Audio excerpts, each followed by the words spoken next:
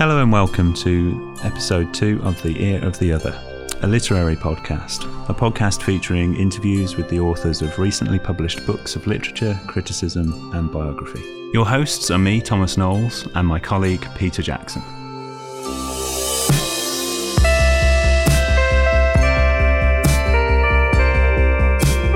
My name is Thomas Knowles and I will be your host today. I am joined by Professor David Roberts, who is here to talk about his forthcoming biography of the Restoration dramatist George Farquhar, published by Bloomsbury Academic.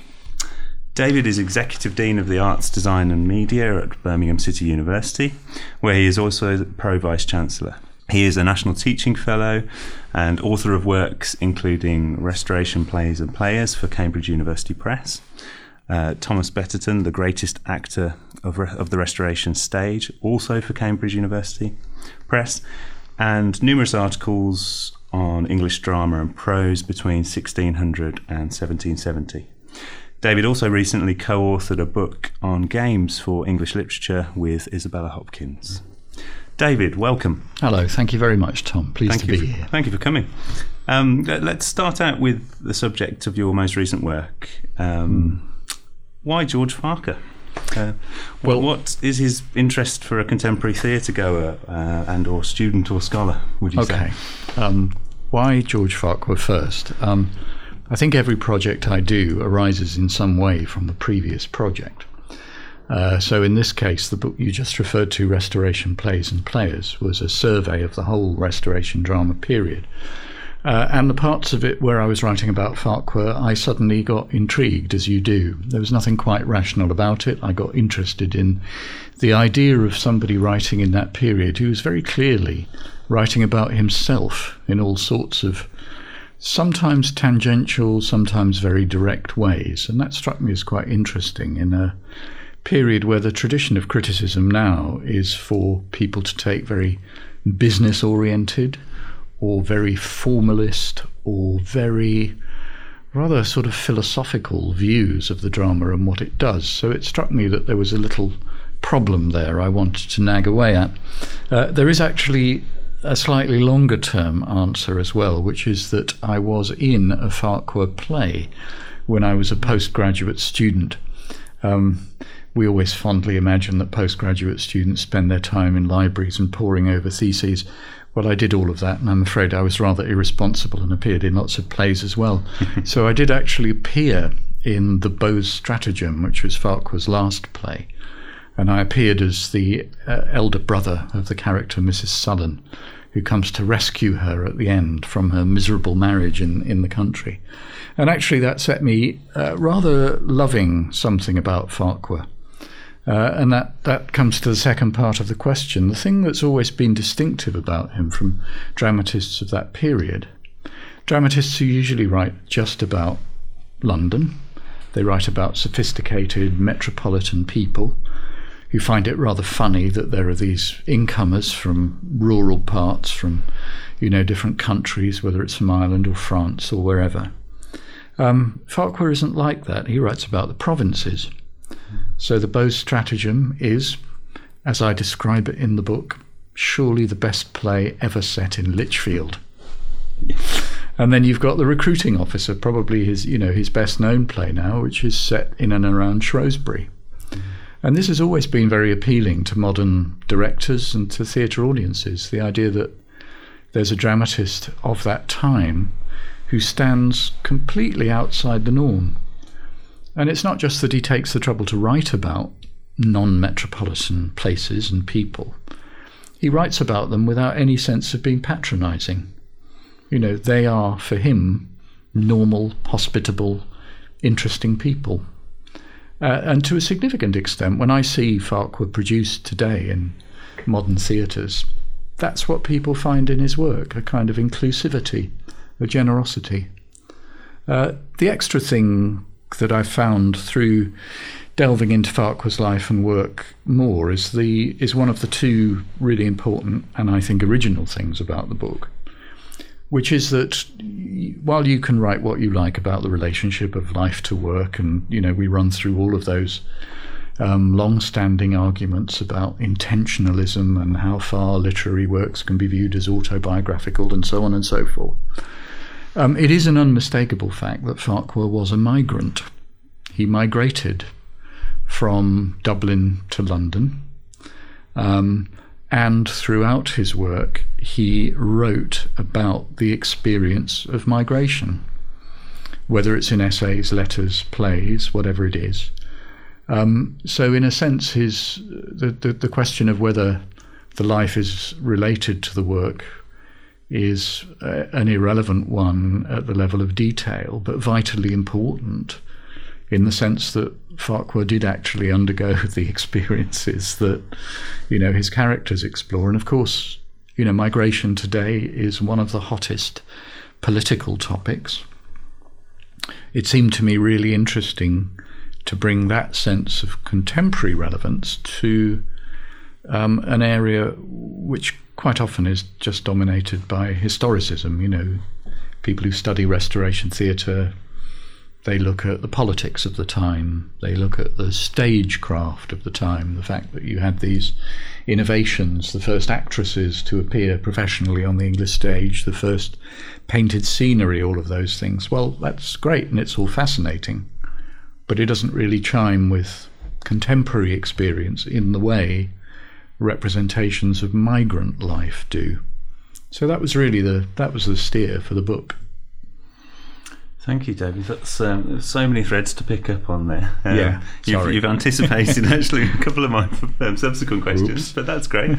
So let's pick up on the thread of Farquhar's individual experience as what you quite eloquently describe as something in between an immigrant and emigrant.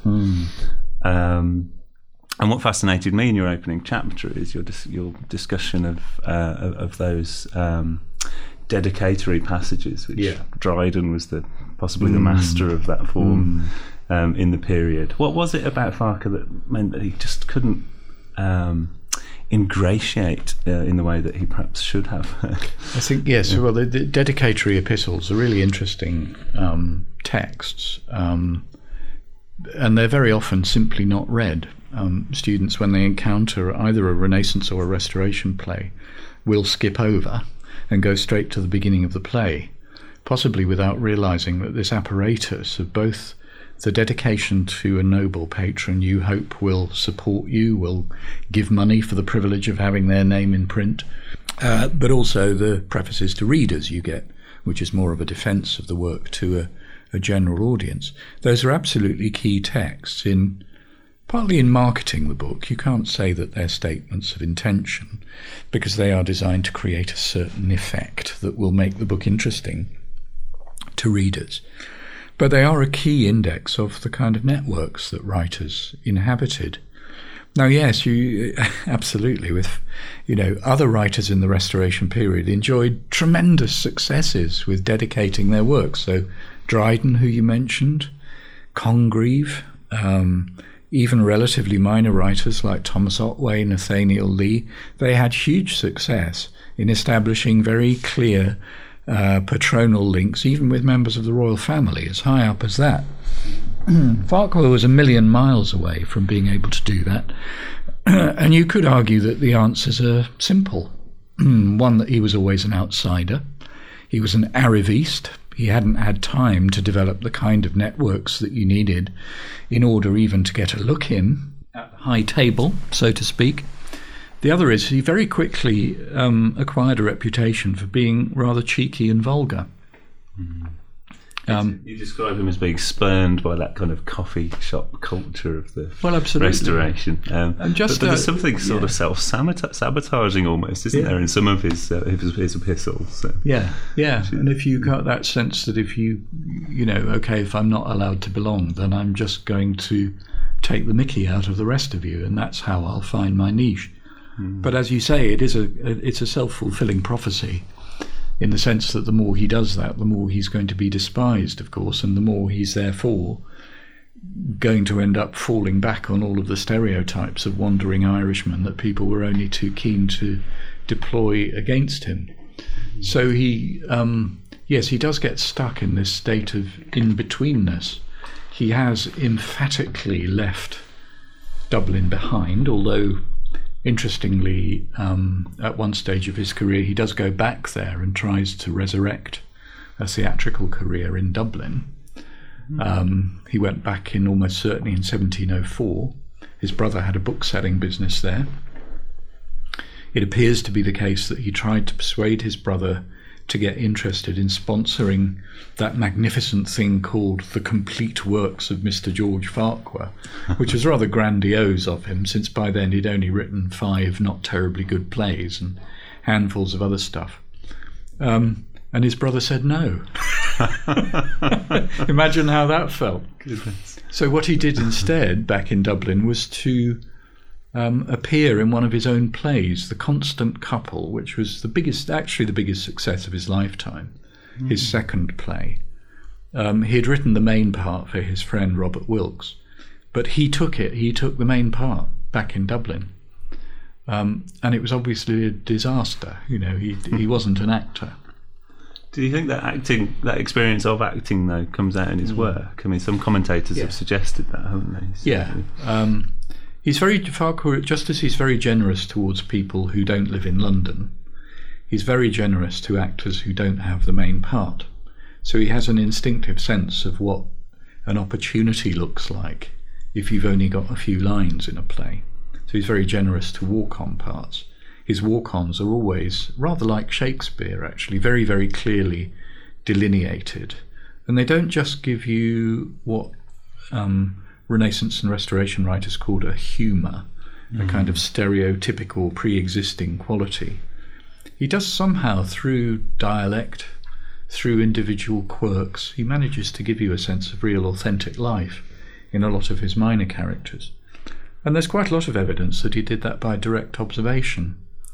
So when he was a recruiting lieutenant in Shrewsbury, round about 1703, 1704, he became acquainted with the local MP, Sir Michael Biddulph, and that MP had in his employ a servant called Thomas Bond. And there's a report of Thomas Bond dying later in the 18th century, and the report says he was widely understood to be the original of the character Scrub in the Beau's Stratagem. Scrub is a very strange character because he's intended to be monumentally boring and self-obsessed. So he has wonderful speeches where he bursts in and he says, "I have important news for you. There's a gentleman whose name I couldn't find out. He's waiting at the gate and I don't know what he wants," and all of this. Wonderful. So I think there's a very clear link anyway between what Farquhar writes and what he experienced, and I think a genuine sense, as there is obviously in a much greater way with Shakespeare, that he's capable of absorbing this enormous variety of human existence in his work.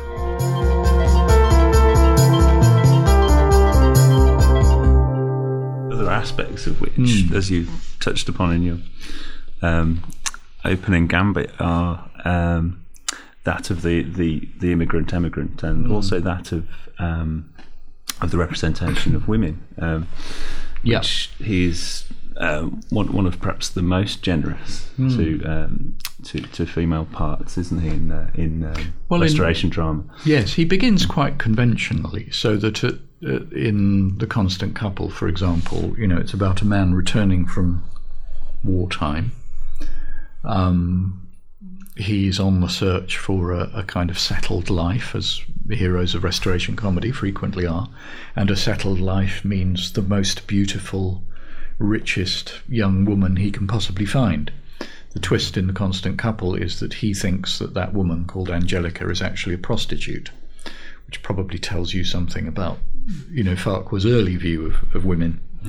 He had in his life a notorious disaster. This is one of the biggest points of interest in writing his biography. He married probably in 1702. He married a widow 10 years older than him who had children. He thought she was really well off. She thought, because he was quite well known as a playwright, that he must be quite well off as well. Sometime after the wedding night, they discover that neither of them has a penny. And that was the point, it seems, when he went off and joined the army, because there was nothing else he could do. His view of women seems to change after that point, and the most dramatic manifestation of this is in the last play, The Beau's Stratagem, where you have a very moving, funny, but quite profound treatment of an unhappy London woman who is married to a kind of horrible country squire, boor character, Sullen. And in order to realise this character of Mrs. Sullen, he drew quite liberally, of all things, on Milton. So Milton's essay on the doctrine and discipline of divorce, which radically in the 1640s had argued that the prime grounds for divorce should not be adultery. Because Milton argues that if you say that, then that promotes the idea of sex to a position of importance it shouldn't enjoy. Milton argued very controversially that you should allow people to divorce on the grounds of mutual incompatibility, which is seems a very, very modern sentiment, and only one actually that English law caught up with towards the latter part of the 20th century. So he draws quite liberally on that text in creating a sense of some of the intellectual dilemmas that Mrs. Sullen faces. But he faces a problem, of course, because the law was the law at the time. In order to create a happy comic ending, he's got to get her out of there.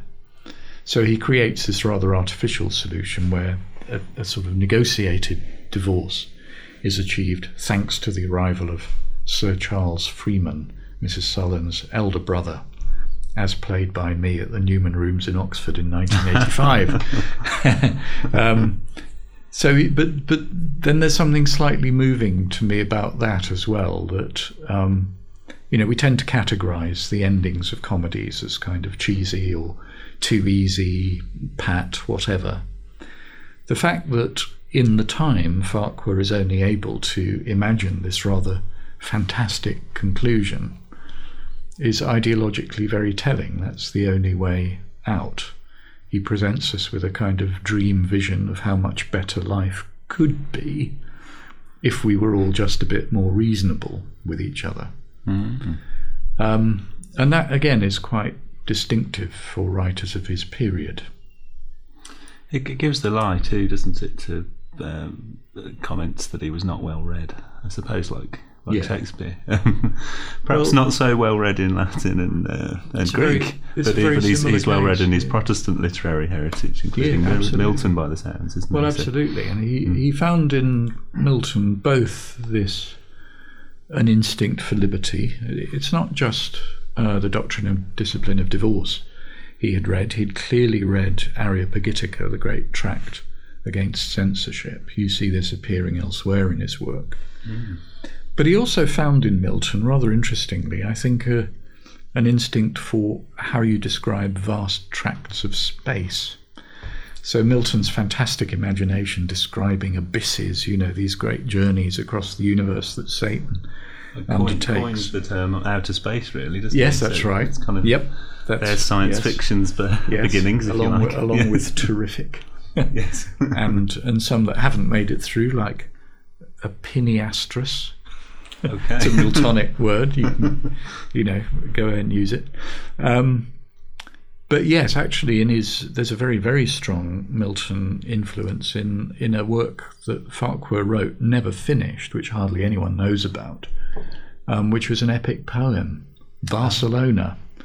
He managed to finish 6 books of an intended 12, and it's about the siege of Montjuic in the Anglo-Spanish conflict, 1703. So, and he writes this poem in Homeric rhyming couplets. Some of it's awful, it's unfinished, but it has great moments in it, and some of the best moments are the ones inspired by Milton, where you have an army crawling up a steep cliff and they look down and see the gulf below. Very Miltonic moments. But yeah, I mean, people always used to get at him for not being properly educated. He had spent 2 years at Trinity College, Dublin.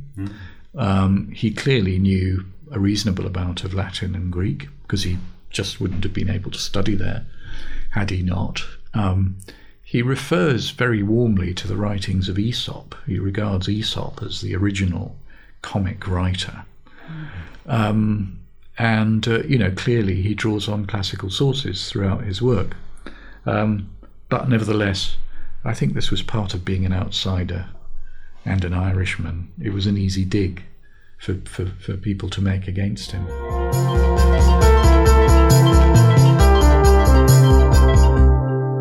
Do you ever feel that you've discovered anything new in the archives or in the historical record? Oh, yes. Oh, can you tell us about some of those things then? Not without spoiling the ending, no. Without spoiling the ending, I've dug up lots of very, very interesting stuff about the woman Farquhar married and her family, who they were and how actually they already were, precipitately going towards decline. So that's all been fascinating, and that's lain undiscovered for centuries. Intriguingly, the tool that got me there is simply signing up to a genealogy site. Oh, really? And having a good look. The reason why I'm not going to tell you more is to do with the rather strange organisation of the book, which maybe it's useful to talk about. Literary biographies are almost always written in chronological order. You might start somewhere else. You might decide to start with a deathbed scene or the moment when a writer produces a particularly important work or has some significant encounter. But normally a literary biography is a kind of birth to death narrative. And quite often literary biographers fall into this trap of finding within an author's childhood things that somehow look ahead, anticipate the later romantic work. Bildungsroman. Yeah. The formation of a poet's mind. And and I mean the flaws with that are obvious, because life doesn't work like that. There's no premonition, not unless you're very superstitious. So I was thinking about this, and I really wanted with this book to do something adventurous with form and not just write a kind of standard birth to death biography. And then I encountered this extraordinary book called Stuart, A Life Backwards by Alexander Masters, which is it's the story of a homeless man, and it's a reverse narrative. So it starts in the present, and then as Masters finds out more and more about this wretched man, Stuart, you go further and further into his past. And I thought, ooh, that's rather interesting. Partly because I think it chimes well with the kind of disruption and the kind of backward pull, the sense of reversion that you get in a lot of migrant writing. Where have I come from? Why does that matter? What it is I'm trying to get away from. So the idea of creating that narrative pull ever and more strongly towards the background, the origins, not necessarily as a way of explaining in Freudian terms what went wrong, but just because it emphasizes something about or embodies something about the strangely disruptive, disturbing effect of having that experience. But also just to give the reader a bit of sense of narrative suspense. Gosh, where is this going? Mm-hmm. So actually the biggest single discovery is in the last chapter, and the idea of it is that it works a bit like a novelistic denouement, and it's to do with Farquhar's family and what happened to them. That's a nice way of escaping the kind of terrible teleology of his early death as well, isn't it? I suppose, because otherwise everything ultimately leads to that tragedy, doesn't it? So, yes, that's right. I wish I'd thought of that. And that's partly what lies behind the choice of publisher, which you asked about before. My last two authored books have been from Cambridge University Press. I've also published quite a lot with Oxford. They really only do straight down the line, slightly more conventionally written kinds of books.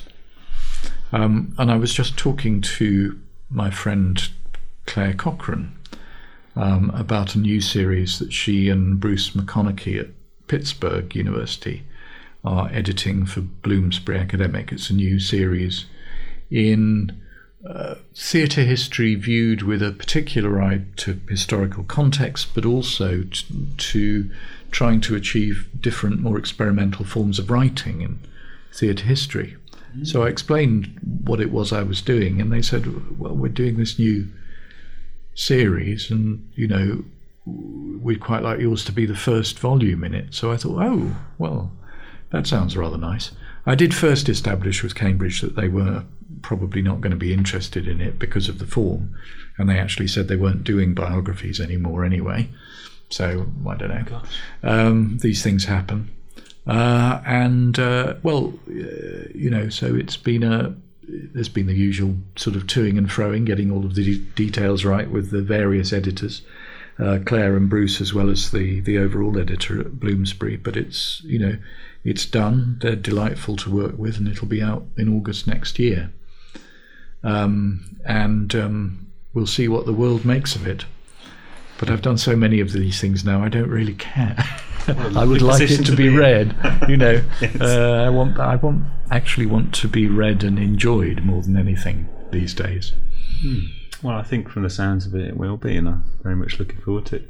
Well, I hope so. I mean, I think there is a tendency, it's under professional pressure, of course, for academics to write things that are difficult to the point of impenetrability. Mm-hmm. But in these days of, you know, impact in research and, you know, valuing the role that academic research has to play in the wider world, I think there's an important imperative there to observe. No, I couldn't agree more. I think if you can't explain things to a non-academic, then perhaps you don't know them well enough sometimes. Well done. Absolutely. That's what the great William Empson said, if you can't say it in words of one syllable, then you don't know what you mean. Ah, yes, of course, that's what I'm thinking. You've spoken, David, about the interesting structure of this new work and the need to change publishers to accommodate that. Your previous biography of Betterton for Cambridge University Press, how does this project compare to that? And are you carrying any lessons over, or is this a kind of... Well, I'm aware, looking back, that was a very much more conventionally academic exercise, but of course there's a fundamental difference between the two subjects. Writing about a writer is very different from writing about an actor. Writing about an actor, you could argue, is really tough because you've got almost nothing to go on if they're dead. I've never seen him perform, believe it or not. But then an actor, of course, you know, if you analyse the roles that they've performed, you see distinctive lines coming through. Betterton's important as an actor because he's really the first subject of the genre we might call theatre criticism. So we do have a reasonably rounded view of what it must have been like to see him in the stage. I adopted quite a broad contextual approach. I didn't go for that sort of old-fashioned style of theatrical biography where you just look at the roles and the relation to the private life and all of those things. I was very keen to look at what he meant symbolically, what his performances meant symbolically in the time in which they were performed. So the relationship to contemporary politics. For example, the relationship between what we know of Betterton as a collector.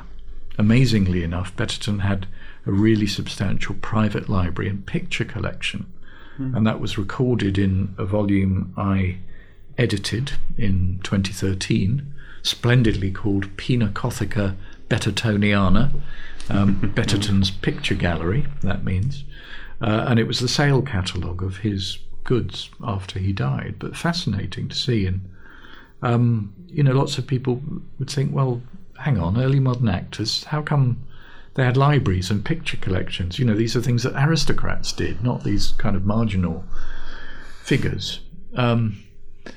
So there was a lot of material there that simply had not been exploited. I think it's really important, if you do a big project like this, to discover something that is absolutely factually new, because that ultimately, this is a bit of an old-fashioned view, I tend to think that is more important and more worthwhile than some shift in theoretical paradigm or something, because those come and go. Facts stay with you. In this case, but you are in part doing a work of recovery on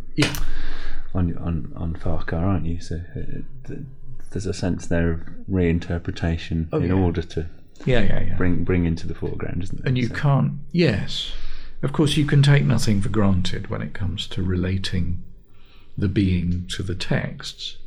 But nevertheless, that's a challenge that people have found interesting over the centuries. And I suppose one of the claims to originality in the Farquhar book is that I've found a new way of explaining through the concept of migrant criticism how that relationship is best viewed.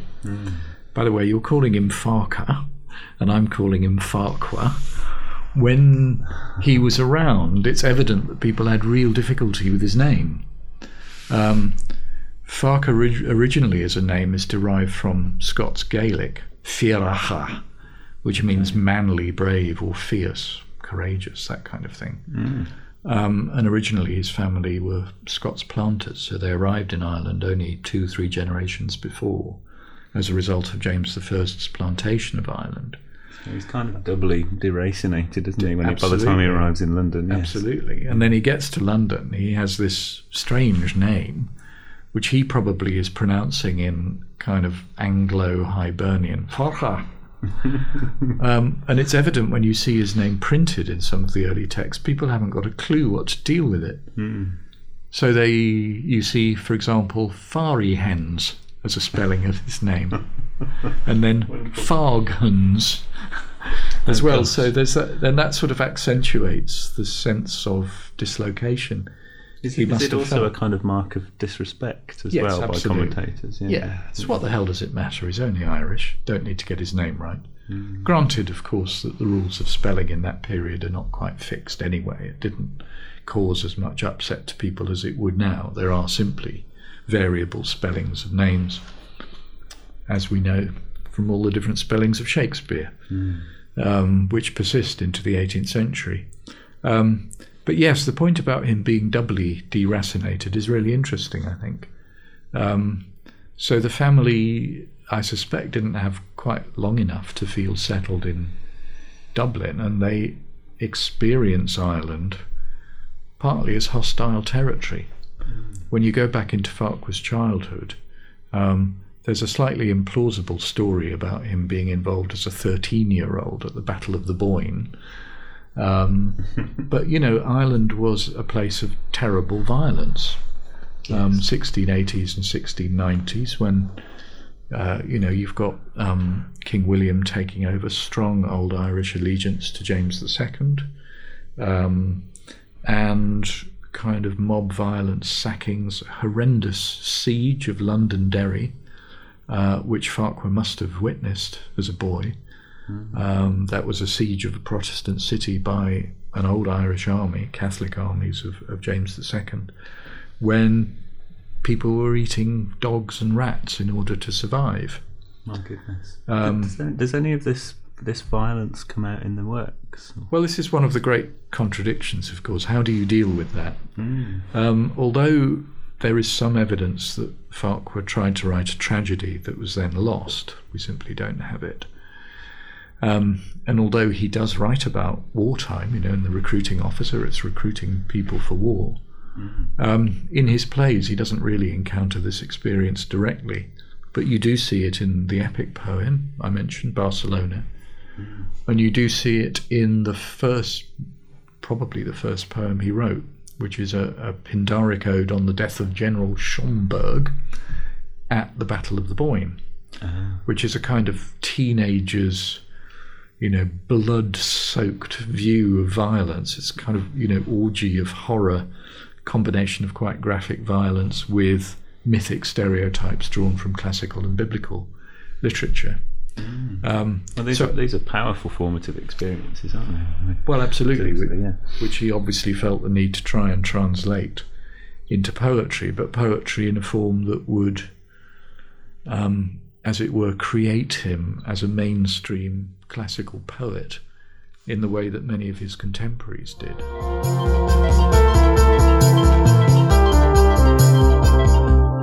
And how does he come out in his letters? Is he a great letter writer, would you say? No, you wouldn't say he's one of the great letter writers. He writes in a sort of rather bullish way about going to the tavern a lot and the experiences he's had with women and how terrible his hangovers are and so on, and how he expects great success and then it turns into terrible failure, while at the same time claiming that he's of quite an equable spirit. So I think he must have been a very complex character.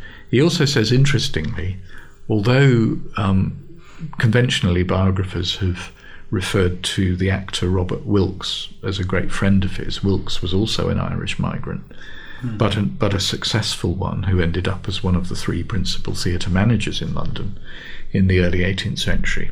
People have written about Wilkes as Farquhar's great friend, who sort of looked after his kids after he died, and so on. In his letters, Farquhar says, "I have no close friends." And there's some indication, I think, in the material that Farquhar writes about Wilkes to indicate that in some ways he has quite a critical view of Wilkes and who he was. And it must have been really difficult. Wilkes was a very successful actor, evidently extremely charming. He was in turn, this is the penultimate chapter of the book, Wilkes was in turn the subject of quite a lot of disparagement from people who thought they knew things about his past in Dublin that he was trying to conceal. They'd alleged that he'd had a secret marriage, that he was a bigamist, that he had illegitimate children, etc., etc. Some of that is no doubt the product of anti-Irish feeling. But there is more than a grain of truth in some of it as well. So that's all rather intriguing to see.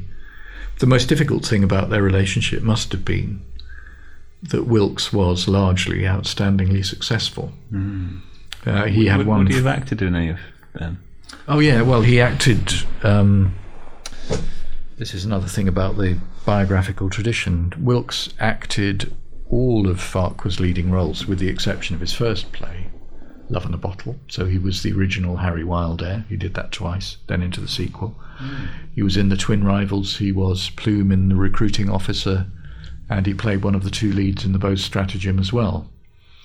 So this is an obvious answer to all those people who said that Farquhar's heroes are fantasy Farquhars. Well, actually, it's just as likely that they're portraits of Wilkes, his friend, and his various portrayals.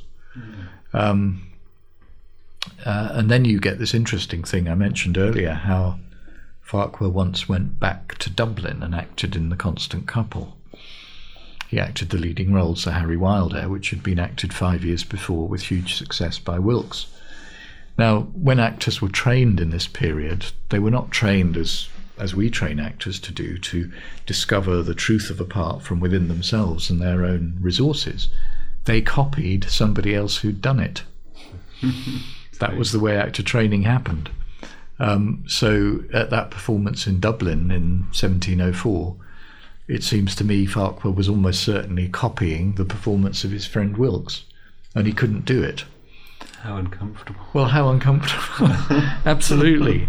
Wilkes had been so brilliant at it, and Wilkes had conquered Dublin and London. And then Farquhar does it, and he finds he can't even conquer Dublin. And his brother won't publish his complete plays. Goodness. Yes. There's much avenues for psychoanalytic exploration in this, I think. I think there's a great film to be made about him. Yeah. Yes.